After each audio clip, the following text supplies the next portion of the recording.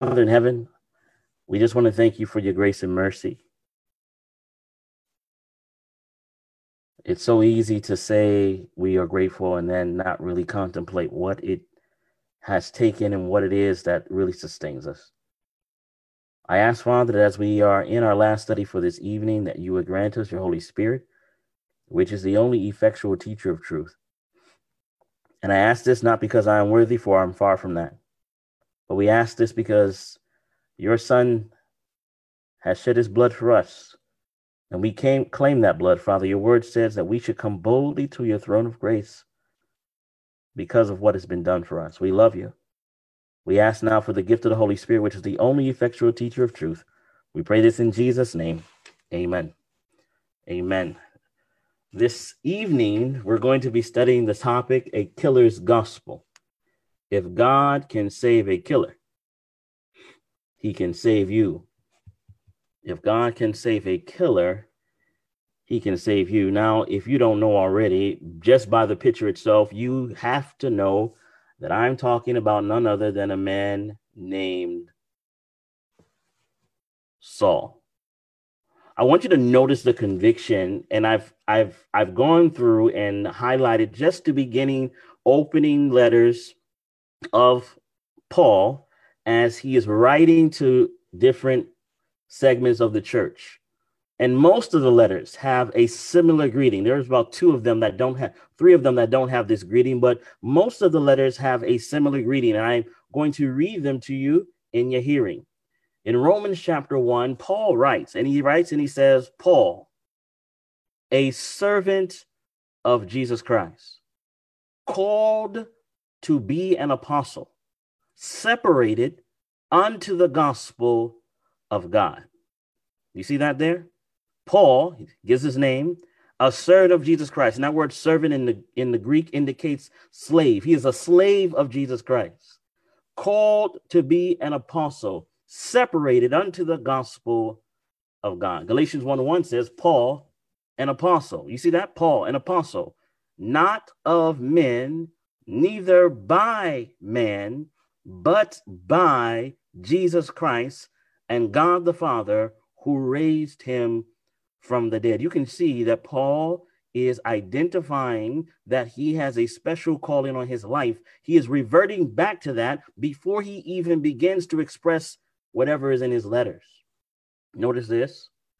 In 1 Corinthians chapter 1, verse 1, he says, Paul, called to be an apostle of Jesus Christ. How?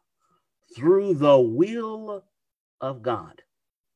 2 Corinthians 1:1 says, Paul, an apostle of Jesus Christ by the will of God. There it is again. He's referencing this reality that what he's doing in his life is not based on his own decision-making process, is not based on what man has decided for him. He has been called by God, by God's will, to do a specific work, to do a specific task for his time. Notice, again, he writes, Ephesians 1:1, Paul, an apostle of Jesus Christ by the will of God. Philippians 1:1, Paul and Timotheus, the servants of Jesus Christ. That word servant again means slave. He's a slave of Jesus Christ. Notice, in Colossians 1:1, it reads, Paul, an apostle of Jesus Christ by the will of God. In 1 Timothy 1:1, Paul, an apostle of Jesus Christ by the commandment of God, our Savior. I hope you start seeing this rhythm. You start seeing a rhythm. You start seeing a pattern. Paul is under supreme conviction. In 1 Timothy 1:1, Paul, an apostle of Jesus Christ by the commandment of God, our Savior, and Lord Jesus Christ, which is our hope. 2 Timothy 1:1, Paul, an apostle of Jesus Christ by the will of God, according to the promise of life, which is in Christ Jesus. This conviction runs deep. What is it that happened to Paul that made him so convicted? He writes again in Titus, Paul, a servant of God, an apostle of Jesus Christ, according to the faith of God's elect. Philemon, Paul, a prisoner of Jesus Christ. He is captivated. He is captivated, and nearly every letter he writes, he starts out like this. Somebody would say, well, he's just sending a greeting, a salutation. No, my friends, he is letting you know who he is and why he is. And I say, man, this brother must have a serious testimony. Notice, you have your Bible. I want you to open your Bible to Acts chapter 7. Acts chapter 7. I want to begin to explore this person. And I know you guys know this guy, but I just found him fascinating as I was reviewing his life. And I thought, if we could just understand an inkling of Paul's experience, an inkling of it, we would be so much different as a Christian body. In Acts chapter 7, we are looking at this sermon that is being preached under the power of the Pentecost. And Stephen is preaching. And he's preaching, and when he's preaching, he starts out real nice. You know, he starts reviewing the history of Israel. He starts going through how God has delivered, starts showing how God is always taking care of his people.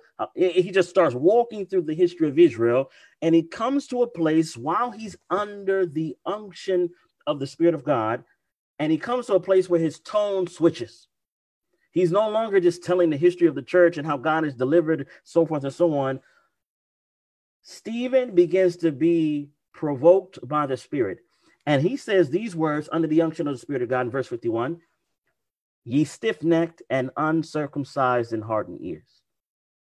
Ye do always resist the Holy Ghost, as your fathers did, so do ye. Interesting. Which of the prophets have not your fathers persecuted? And they have slain them which shewed before of the coming of the just one, of whom ye have been now the betrayers and murderers. Well, he's laying it on them. He's telling them, you have betrayed our Lord. You have murdered him. Again, the tone switched completely. Who have received the law by the disposition of angels and have not kept it. When they heard these things, they were cut to, what's it say, my friends? They were cut to the heart, and they gnashed on him with their teeth. Now, listen, you know, when the gospel is preached and the truth is presented in the power of the Holy Ghost, it is not always well received. And the people that are hearing it, they are under such conviction that they become violent in response to it. That's why they had to kill Jesus, because that truth was a revelation of their own condition. And they didn't want to hear that. So what do, my friends? What do we do sometimes, my friends? We want to put the light out. We want to tell people to stop talking. Don't talk about that. You're meddling. You're meddling, Brother Andre. You're meddling, Brother Preacher. You're meddling, Bible worker. You're meddling, Mom and Dad. Don't be in my business. And so what do, my friends? It says when they heard these things, they were cut to the heart, and they gnashed on him with their teeth. But he, being full of, what's it say, my friends? The Holy Ghost, looked up steadfastly into heaven and saw the glory of God, and Jesus standing on the right hand of God. And said, behold, I see the heavens open and the Son of Man standing on the right hand of God. Then they cried out with a loud voice and stopped their ears and ran upon him with one accord and cast him out of the city and stoned him. And the witnesses laid down their clothes at a young man's feet, whose name was Saul. So here we're introduced to this character. We're introduced to a character named Saul, a young man. He is there as Stephen is being stoned. He is there as what we consider one of the indications of the close of probation for the Jewish nation, as they are stoning Stephen to death. And Saul is there, holding the garments, standing watch as these men take rocks and bludgeon the man of God. And they stone Stephen, calling upon God and saying, Lord Jesus, receive my spirit. And he kneeled down and cried with a loud voice, Lord, lay not this sin to their charge. And when he had said this, he fell asleep. Now, I want to tell you something. It's interesting how the Spirit of God works.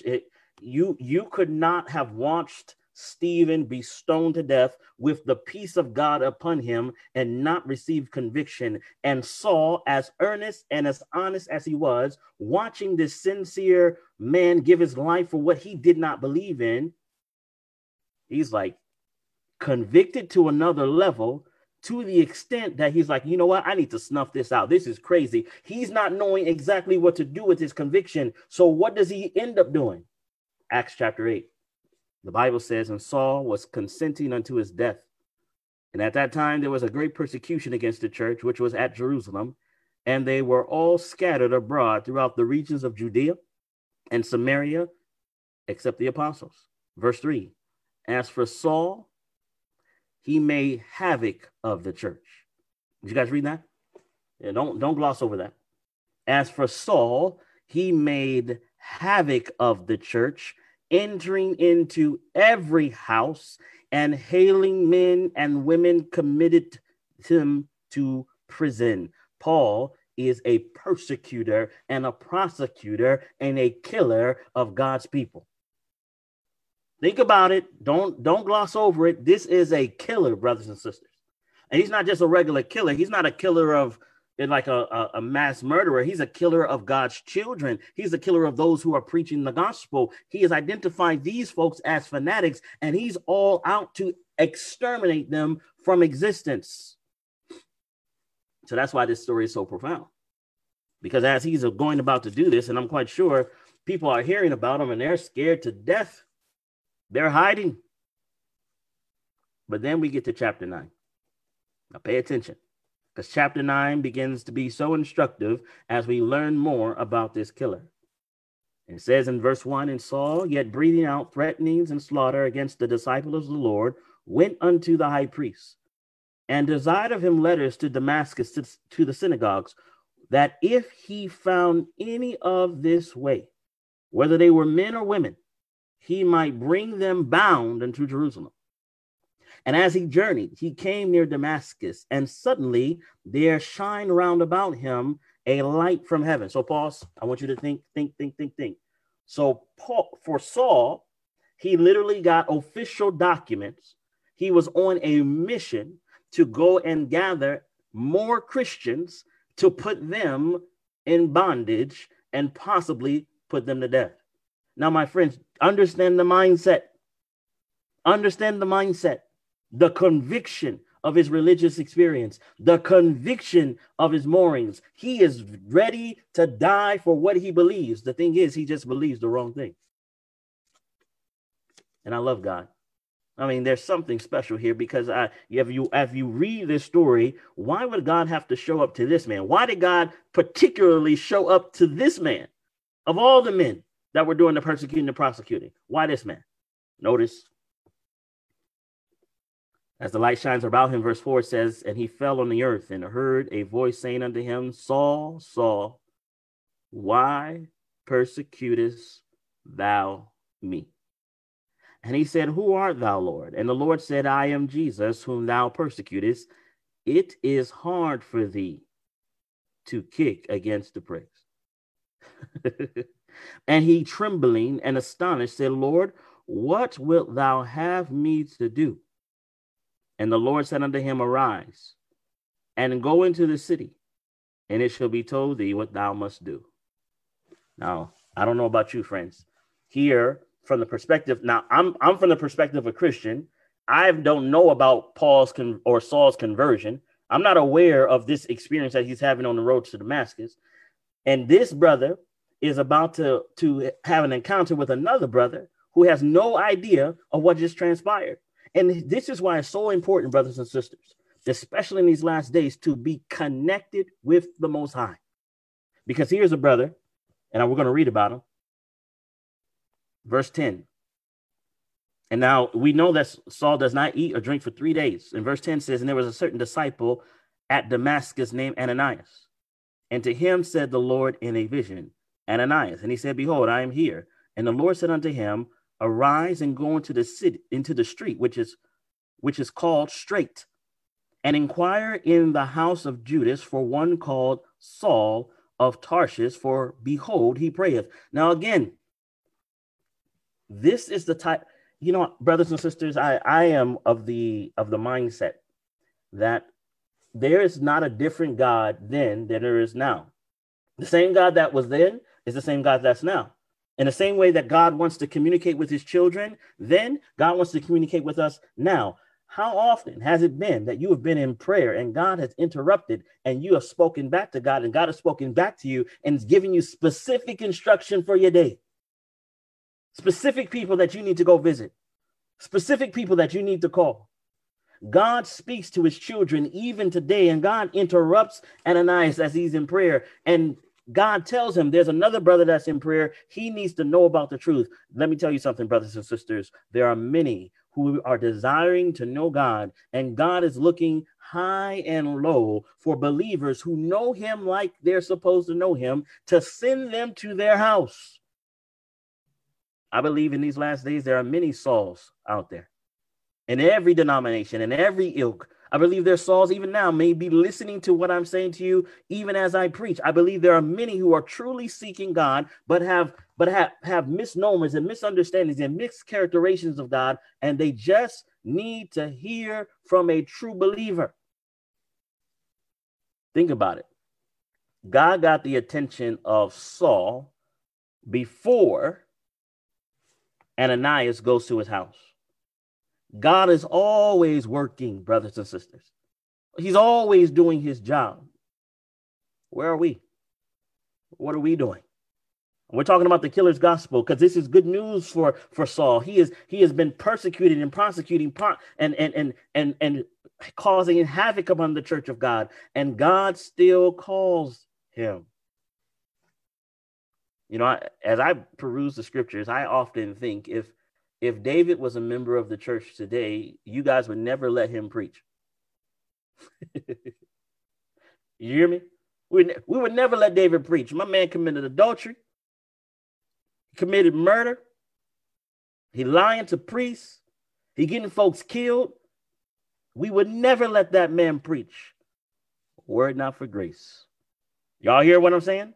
I think many have forgotten the gospel, and we have set to judge amongst ourselves and not hearing the voice of God speak to us. Somebody said, well, that brother did XYZ 5,000 years ago or 2 years ago or 3 years ago. He should never be in the pulpit. Based on what? He should never be giving Bible studies. Based on what? If the grace of God has captured a man's heart and he has been changed from the inside out, who are you? Somebody says, well, he needs a year. He needs a year to get his life together before he can preach about God. Let's read what the Bible says. Watch what the Bible says. And the Lord said unto him, arise, go into the street which is called Straight, inquire in the house of Judas for one called Saul of Tarshish, for behold, he prayeth, and have seen in a vision a man named Ananias coming in, and putting his hand on him that he might receive his sight. Mercy. Then Ananias said, Lord, I have heard. Listen, Ananias, he didn't just jump up. He's like, I heard about this dude. I have heard by many of this man how much evil he have done to thy saints at Jerusalem. And here he have authority from the chief priest to bind all that call on thy name. But the Lord said unto him, go thy way. For he is, listen to what the Bible says, for he is a chosen vessel unto me. Don't miss that. For he is a chosen vessel unto me to bear my name before the Gentiles and kings and the children of Israel. For I will show him how great things he must suffer for my name's sake. Man, I think, you know what? When you guys are done, when you have opportunity, go back and just meditate on those last two verses, 15 and 16. Just think about what the Lord just said. I have chosen him as a vessel to myself. Go to him. I want you to go to him. I don't care what you heard about him. I want you to go to him. I have chosen him, not just for small potatoes, man. I've chosen him to be a preacher to the Gentiles, a preacher to kings, and a preacher to the children of Israel. I have chosen him myself. So now you understand. Now you understand when you read Paul's writings, and every time he starts his letter, he says, chosen by God, called by God, chosen as an ambassador, blah, blah, blah. He's listing these things not because he's being prideful. No, he's remembering from whence he has been called. He's remembering who called him. Therefore, based on my calling, based on the instruction that I've received from above, I declare unto you XYZ in this letter, XYZ in this sermon. I have not been called by man, he says. I have been called by God. Mercy.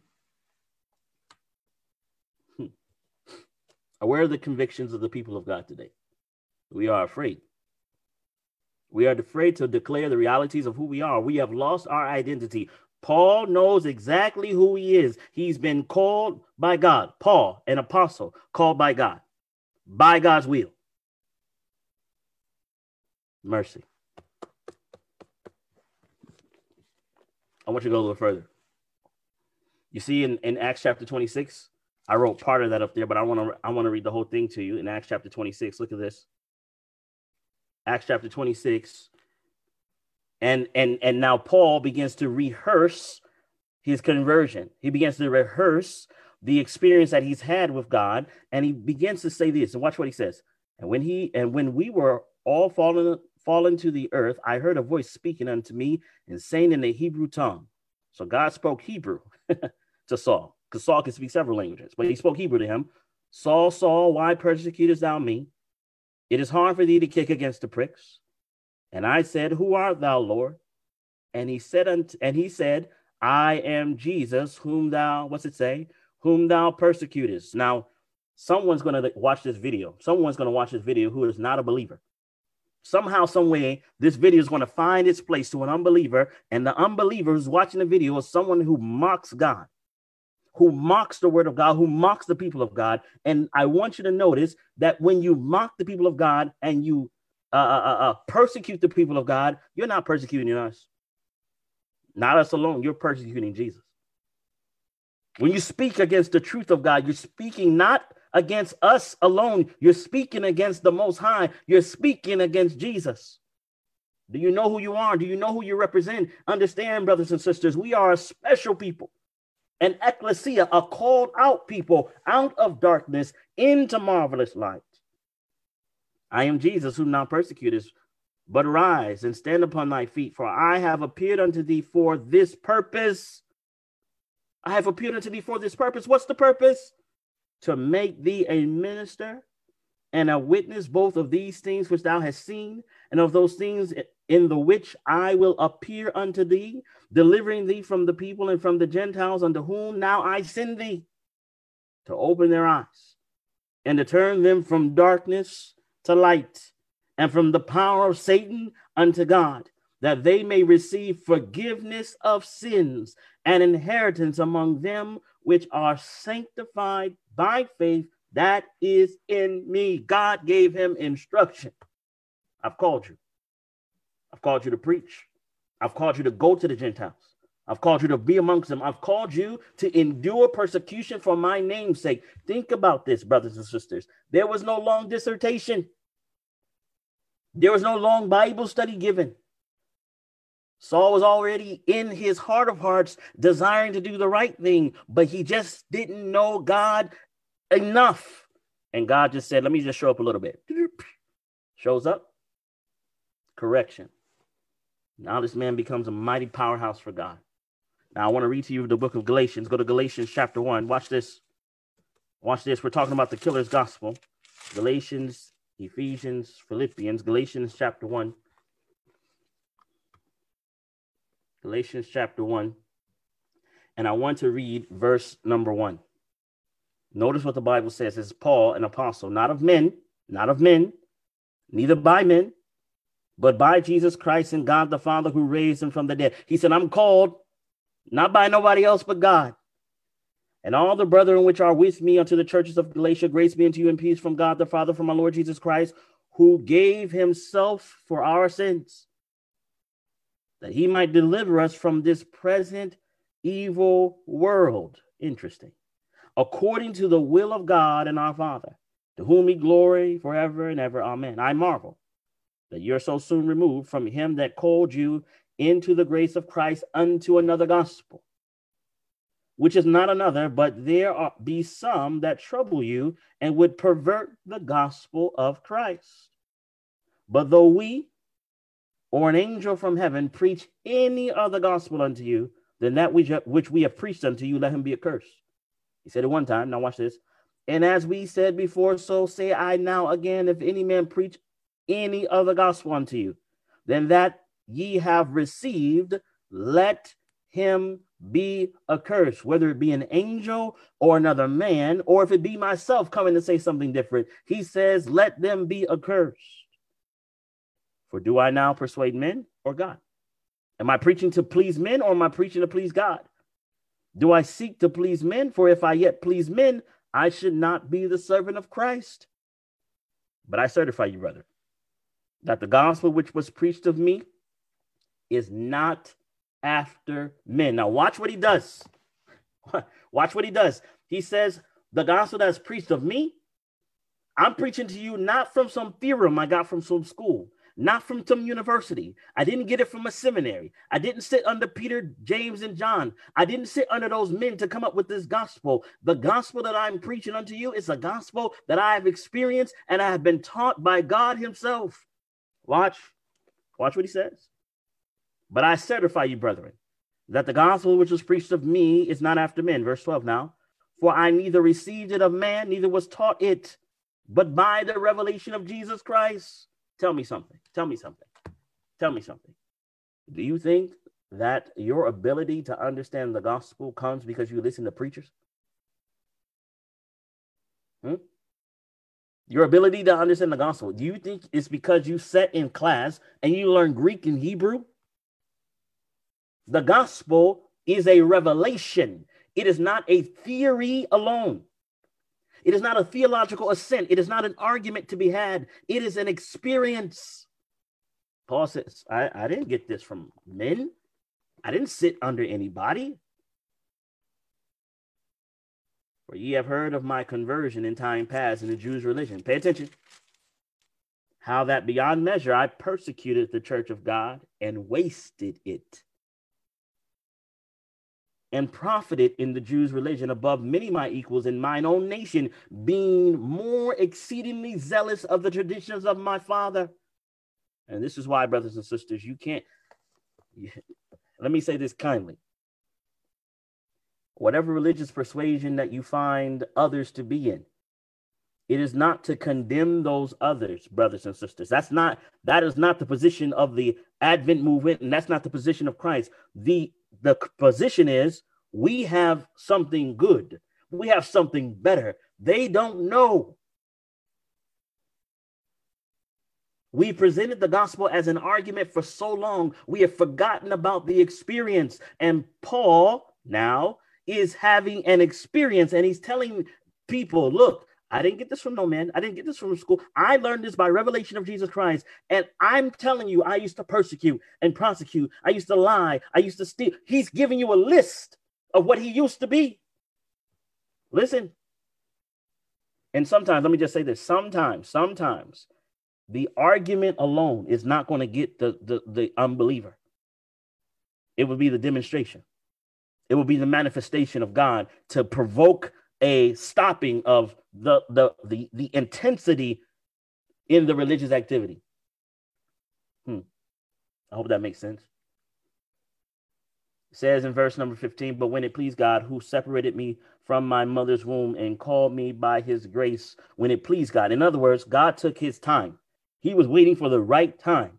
When it pleased God to reveal his son to me, that I might preach him among the heathen, immediately I conferred not with flesh and blood, neither went I up to Jerusalem to them which were apostles before me, but I went into Arabia and returned again into Damascus. Then after 3 years, I went up to Jerusalem to see Peter and abode with him 15 days. And the other apostles saw I none, save James, the Lord's brother.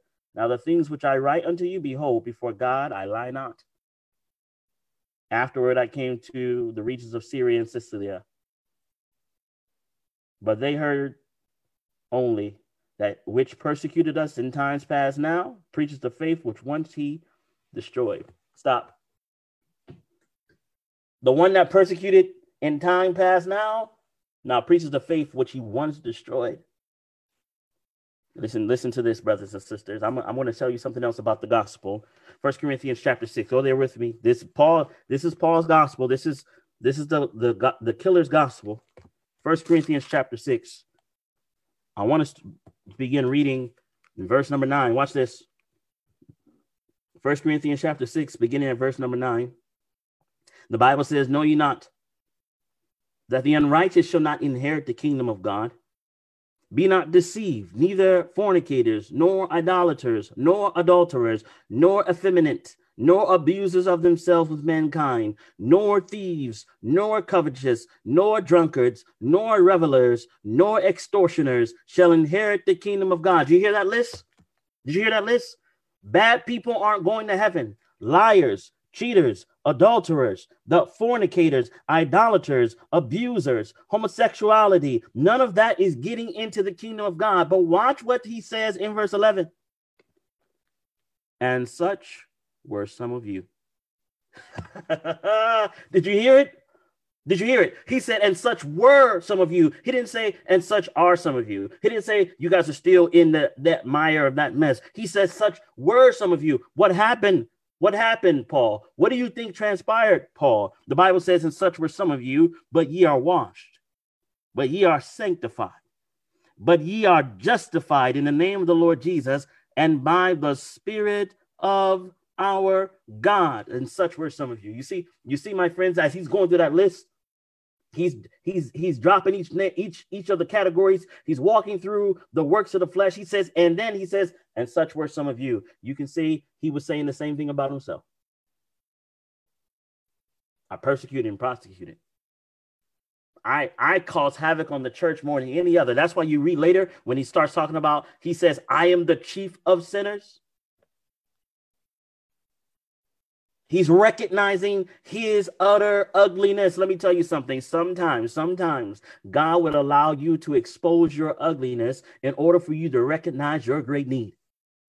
You see, my friends, when somebody tells you a false gospel, now hear what the false gospel will sound like. False gospel would be like, Jesus loves you and you just keep sinning, just keep doing those bad things, and God still loves you. He understands. Let me tell you something. God does understand. He understands that we are sick. He understands that we have a sinful condition and a sinful heart. And unless he comes in himself and changes us and molds us and fashions us, we will be lost in our sins. But praise God for Jesus.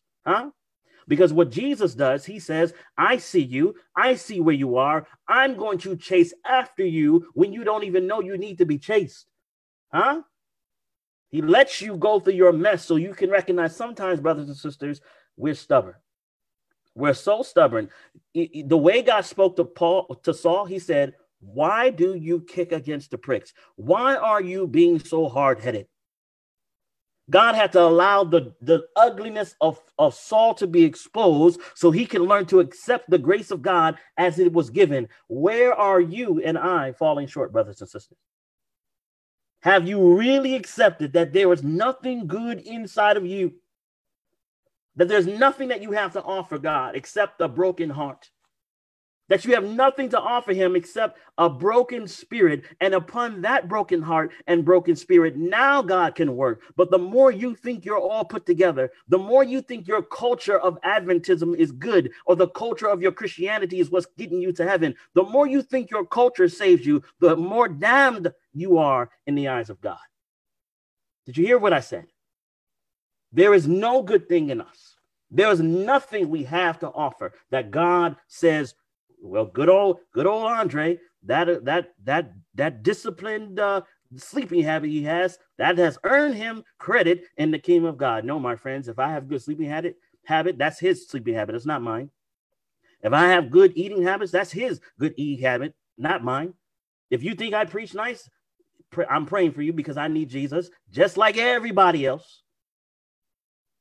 If there's a good word that comes, it comes down from the Father of lights, of whom there is no variableness, neither shadow of turning. There is no good in any of us save Jesus Christ. That's why Paul says, he says, I don't glory in I was beaten and shipwrecked and preached here and preached there. I can only glory in the cross.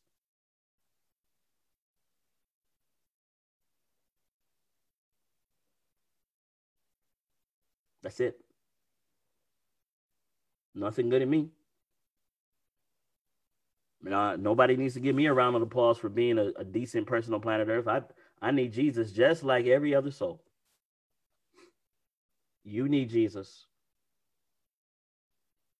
And we need him more than what we think we know. Need them. Because if you stop breathing for a few seconds, a few minutes, you start having these intense desires to breathe because you can't live without breathing, right? But Jesus, we give him the Sabbath. He gets that. We might get a little devotion here and there. I mean, does he have everything? That's the question.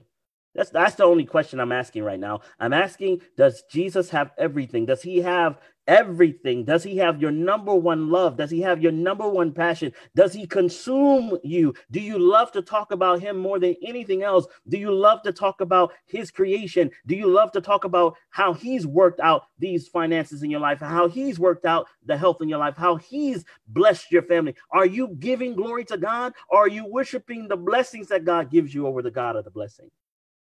I'm just asking questions. You see, if God can save a killer, then God can save a fornicator. If God can save an adulterer, then God can save you. And it doesn't matter how bad you've been. Listen, it doesn't matter how bad you've been. It doesn't matter. The thing is he's calling you today, then you need to come to him straight away. Don't hesitate. Don't wait. I mean, there's no, to me, this is not some deep doctrine that needs to be unearthed. This is the simplicity of the gospel. We have lost ourselves in the miasma of work and play. We've lost focus of God. We've imbibed the spirit of the politicians of this day. I can't believe it. After all these years of being in the Bible, I have never seen us so plagued as I see us plagued today. We have lost sight of the power of the gospel. Now we are now using the tactics of the world to advance the kingdom of the Most High. We have lost our minds.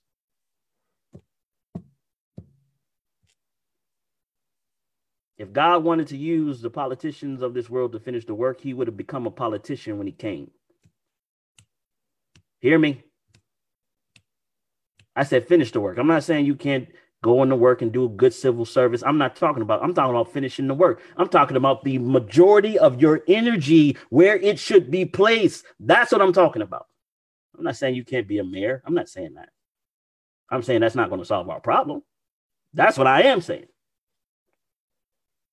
You can't jump on a political party and think, what is going on?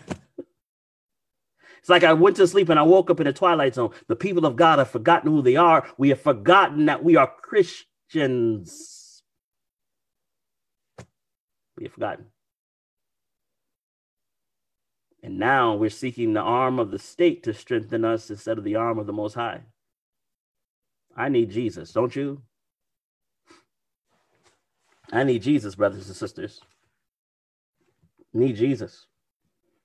He says, and such were some of you. That means you're no longer like this anymore. The power of the gospel has transformed the life. Time is fleeting. This is from Ministry of Healing, page 363, paragraph 1. The book says, the book says, the gospel is a wonderful simplifier of life's problems. Well, how so? Its instruction heeded would make plain many a perplexity and save us from many an error. It teaches us to estimate things at their true value and to give the most effort to the things of greatest worth. Are you hearing it? The things that will endure. That is what simplifies the complexity of the confusion that Babylon has brought amongst us. The gospel is most important. Listen, before you go to sleep tonight, you need to make sure that your soul is right with God. When you wake up in the morning, you need to make sure that your soul is right with God.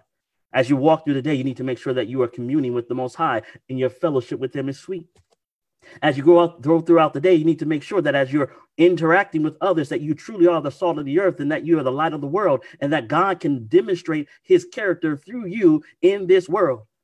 When you go across the way and you see somebody suffering, you're not going to say to them, you know what, the 2300-day prophecy is what? No, that's not what you're going to say. When you see them suffering, what you're going to do, the Christian looks to alleviate the suffering of humanity. And then, only then, once they have won the confidence of others, then they will say, follow me. Let me explain to you what's happening in the most holy place. Let me explain to you what's happening in the heavenly sanctuary above, where God is making a final work to finish the issue of sin and bring restitution to all that has been done wrong. Only then, as we are amongst the people of God and the gospel is demonstrated, then the world can say, you know what? I see it. I see the gospel in them. I see that they have been with Jesus. This work will not finish by preaching. No. This work will be finished by a deep, passionate love for other people, which we don't have. It's not natural. But like Paul, some of us will be knocked off our horses. And we will encounter Jesus like we've never encountered him before. And when God says, I have called you to go to the Gentiles, I have called you to go to a foreign land, I have called you to stand before kings, we will heed that call because we recognize the power of encountering love like we've never encountered before. My time is nearly done. Now, listen, you know Isaiah chapter 6. It's not the intent of my initially to go there, but in Isaiah chapter 6, where Isaiah sees the throne of God high and lifted up, and the angels are there, and the glory of God is filling the temple. And he literally, as he sees God, he sees within himself nothing good. And he says, I am an unclean man, and I dwell in the midst of a people of unclean lips. For mine eyes have seen the King, the Lord of hosts. He begins to hate himself, because now the reality of what he is being exposed by the glory of what God is. And as God is being glorified and he is being exposed, he's like, I got to go hide somewhere. This is not good for me. And then the Most High does something special. The Most High is awesome. God is awesome. Let me tell you, he's so good. The Most High does something special. He takes a live coal off the altar. An angel of the Lord comes and takes a live coal. That means it's hot. He takes the coal off the altar and he puts it on the lips. Now the lips is tender, man. Now this stuff right here, this is tender.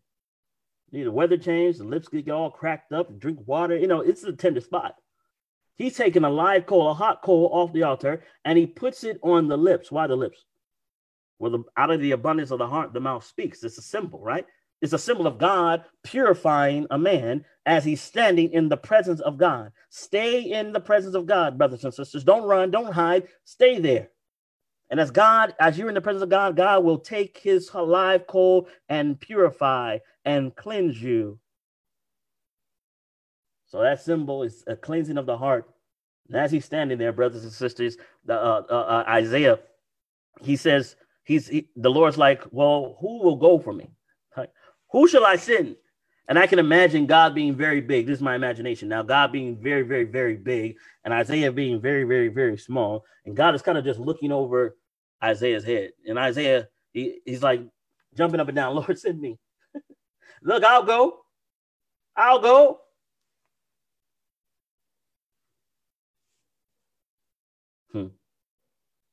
The interesting part about that story, I mean, if you read it all the way through, in fact, go there very quickly. Go there very quickly. Look at this. Isaiah 6, look at this. The interesting thing about this call is Isaiah has this experience. He says, I'll go, right? Verse 8. Let's get verse 8. It says, also I heard the voice of the Lord saying, whom shall I send and who will go for us? Then said I, here am I, send me. He said, go and tell this people, hear ye indeed, but understand not. Now, what kind of mission is that? Go preach, but they aren't going to hear you. And see ye indeed, but perceive not. Listen to the instruction. Make the heart of this people fat. Make their ears heavy and shut their eyes, lest they see with their eyes and hear with their ears and understand with their heart. And what's it say? And convert and be healed. Preach. But as you preach, the hearts will harden. As you preach, they will close their ears. As you preach, they will not want to hear what you have to say because they love their sin. Look at the answer here. Look at the next part, verse 11. This to me was one of the most solemn passages I've ever read. Then said I, Lord, how long? How long am I supposed to preach to a people like this? How long am I supposed to try to express the gospel and get them to understand that they need to repent and turn from this? How long am I supposed to do this? The answer. And he answered, until the cities be wasted without inhabitant, and the houses without man, and the land be utterly desolate.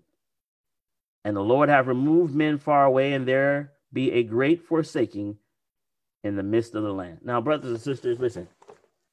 The Lord said, Isaiah, I want you to preach. I want you to preach that until there's nothing, until there's nobody, just keep preaching. Man, what kind of task is that? I know when I first, believe it or not, preaching was not what I wanted to do. Teaching the Bible was not in my cards. That I didn't want these cards. These cards were given to me. But there's something special when you fall in love with Jesus, right? I remember clearly the day that I made the commitment to preach the gospel. And I remember it being so clear because it was on that day, it was a Sabbath, that day initially started in great sorrow. I was in great tears because it felt like my family was being destroyed. And I couldn't for the life of me understand or grapple with it. And as I prayed the prayer, I asked God to do something special for my parents. I said, Father, this pain is too much. I said, either A, you bring my mom and dad back together, or B, you give me what the Bible says is peace that passes all understanding. Either one of the two. But if you don't do that, I don't think I'm going to be able to survive. And brothers and sisters, I tell you the truth. I lie not to you. On that holy Sabbath, the Spirit of God rested upon me. And I felt peace that passed all understanding. It made no sense. The situation had not changed at all. I was in great sorrow. I was crying my eyes out. And as I was there on my knees in the front of that church, crying out to God, the Spirit of God rested upon me, and the peace that passed all understanding came upon me. And I was there, and I was like, but what is this? I said, if this is what the Bible's talking about, then for sure I will preach this until Jesus comes, because it doesn't make sense to me. I should not feel this way. What has changed? Nothing has changed except the experience with the Most High. The Most High came near to me, brothers and sisters. And the Most High wants to come near to you even today. Some of you are dealing with some serious things. Some of you who are going to be listening to this are dealing with some serious things. And the Most High wants to come near to you to deliver you, yes, from that situation. But more than that, he wants to give you peace in your heart, peace in your mind, peace in your soul. Do you think Paul was running around concerned and guilty for the things that he'd done? Nope, not anymore. No, he gave it everything to the Lord. The Lord had called him, set him aside for a purpose. My man said, I'm happy to be a slave for God. Wherever the Lord sends me. If he sends me to prison, I'm good. If he wants me to go on a ship to some foreign land, get crashed in the middle of the sea, come up on the land and get bit by a serpent, I'm good. I'm in jail. I'll start singing with my man. We'll start singing. The whole place comes breaking down, and I still won't go nowhere. Wait for the guard to come. You follow? Like, he is so in love with God that wherever God called him, that's where he went. Talk about the killer's gospel. You can call it the fornicator's gospel too. You can call it the homosexual's gospel. You can call it the drug addict's gospel. You can call it the proud man's gospel, because at every level, at every issue that exists, God can and will deliver if you let him deliver you.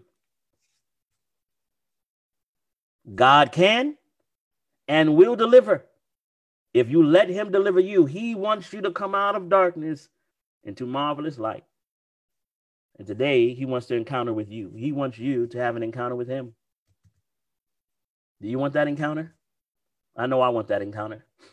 I know today has been a rich day for me. I mean, I've been in the Word all day.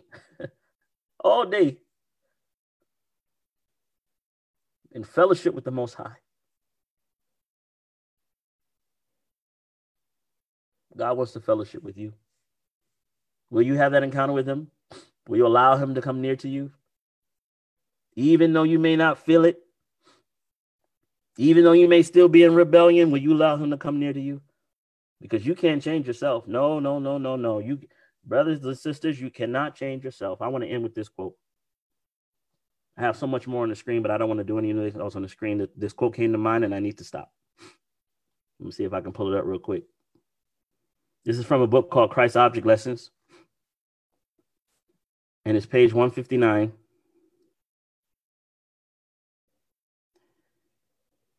Listen to this. It says, no man can of himself understand his errors. The heart is deceitful above all things and desperately wicked. Who can know it? Jeremiah 17:9. The lips may express a poverty of soul that the heart does not acknowledge. The lips may express a poverty of soul that the heart does not acknowledge. While speaking to God of poverty of spirit, the heart may be swelling with the conceit of its own superior humility and exalted righteousness. Mercy.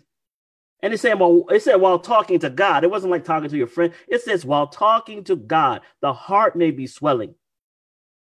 Telling God, I'm so humble, Father, please, and the Lord's looking beyond that. He sees the reality of the heart. He's like, no, you need help. So what is the cure for this? In one way only can a true knowledge of self be obtained. Well, what way is that? We must behold Christ. That's it. In one way only. What way? We must behold Christ. Wait, you're not beholding the preacher? You're not beholding the hypocrisy in the church? You're not beholding your mom, your dad? You're not referencing your past history? No. In one way only can a true knowledge of self be obtained. We must behold Christ. It is ignorance of him that makes men so uplifted in their own righteousness. This is what's happened with Paul. He's out there persecuting and prosecuting. He thought he was righteous until he beheld Christ. It is ignorance of him that makes men so uplifted in their own righteousness. When we contemplate his purity and excellence, we shall see our own weakness and poverty and defects as they really are. We shall see ourselves lost and hopeless, clad in garments of self-righteousness, like every other sinner. Wait, what is every other sinner? The ones that we look down on, those people. I don't need to go through a list. You know who you look down on. Those people. The ones that you're better than. Those people. But when we see Christ the way we're supposed to, we'll see ourselves lost and hopeless like every other sinner. So I'm not better than the Jehovah's Witness. I'm not better than a Baptist. I'm not just because of my denomination. That denominational arrogancy is one of the worst sins we could have. When we contemplate his purity and excellence, we shall see our own weakness and poverty and defects as they really are. We shall see ourselves lost and hopeless, clad in garments of self-righteousness like every other sinner. We shall see that if we are ever saved, it will not be through our own goodness, but through God's infinite grace. Mercy. I praise God for that. I want to skip down to paragraph 3 and we'll call it a night. No outward observance can take the place of simple faith and entire renunciation of self. But no man can empty himself of self. Now you begin to understand Paul a little bit now. His encounter, his constant realization that he is nothing. We can only consent for Christ to accomplish the work. Then the language of the soul will be, Lord, take my heart, for I cannot give it. It is thy property. Keep it, for I cannot keep it for thee. Save me in spite of myself, my weak, unchristlike self. Mold me, fashion me, raise me into a pure and holy atmosphere where the rich current of thy love can flow through my soul. Do you want to make that your prayer tonight? I want that. I desire that. More of Jesus, less of me. There's a song that I'm reminded of, and I don't know if I know all the words, but it says, more about Jesus I would know, more of his grace to others show. You know that song? That should be our heart's cry, brothers and sisters. More about Jesus. Tell me more about him. And the more we see of him, the less we will see to exalt in ourselves. And the more we see less to exalt in ourselves, the more we'll point people to Jesus as the only solution to life's problems. The more loving we'll become, the more patient we'll become. Can you imagine? Someone spits on you, you don't get mad. Well, why wouldn't you get mad? Because you would have spit on yourself. Because within you is the same darkness. You recognize, were it not for the grace of God, you would be doing the same exact thing. There's nothing to give glory in ourselves to, brothers and sisters. All glory to Jesus Christ. All glory to him. If it's your desire to have a rich, deep encounter with God, that he changes you from the inside out, why don't you bow your heads with me? Father in heaven, thank you so much for your grace and mercy. Father, along the way, we have lost sight of you. We become zealots and zealous for the truth. We have lost sight of the one who is the embodiment of truth itself. Please, Lord, forgive us for our self-righteousness in whatever form it may have presented itself in. Help us to see more of Jesus and less of this world. We love you, Father. We beg of you to teach us to love you more than anything else that we encounter. We pray this in Jesus' name. Amen. Amen. This media was brought to you by Audioverse, a website dedicated to spreading God's word through free sermon audio and much more. If you would like to know more about Audioverse, or if you would like to listen to more sermons, please visit www.audioverse.org.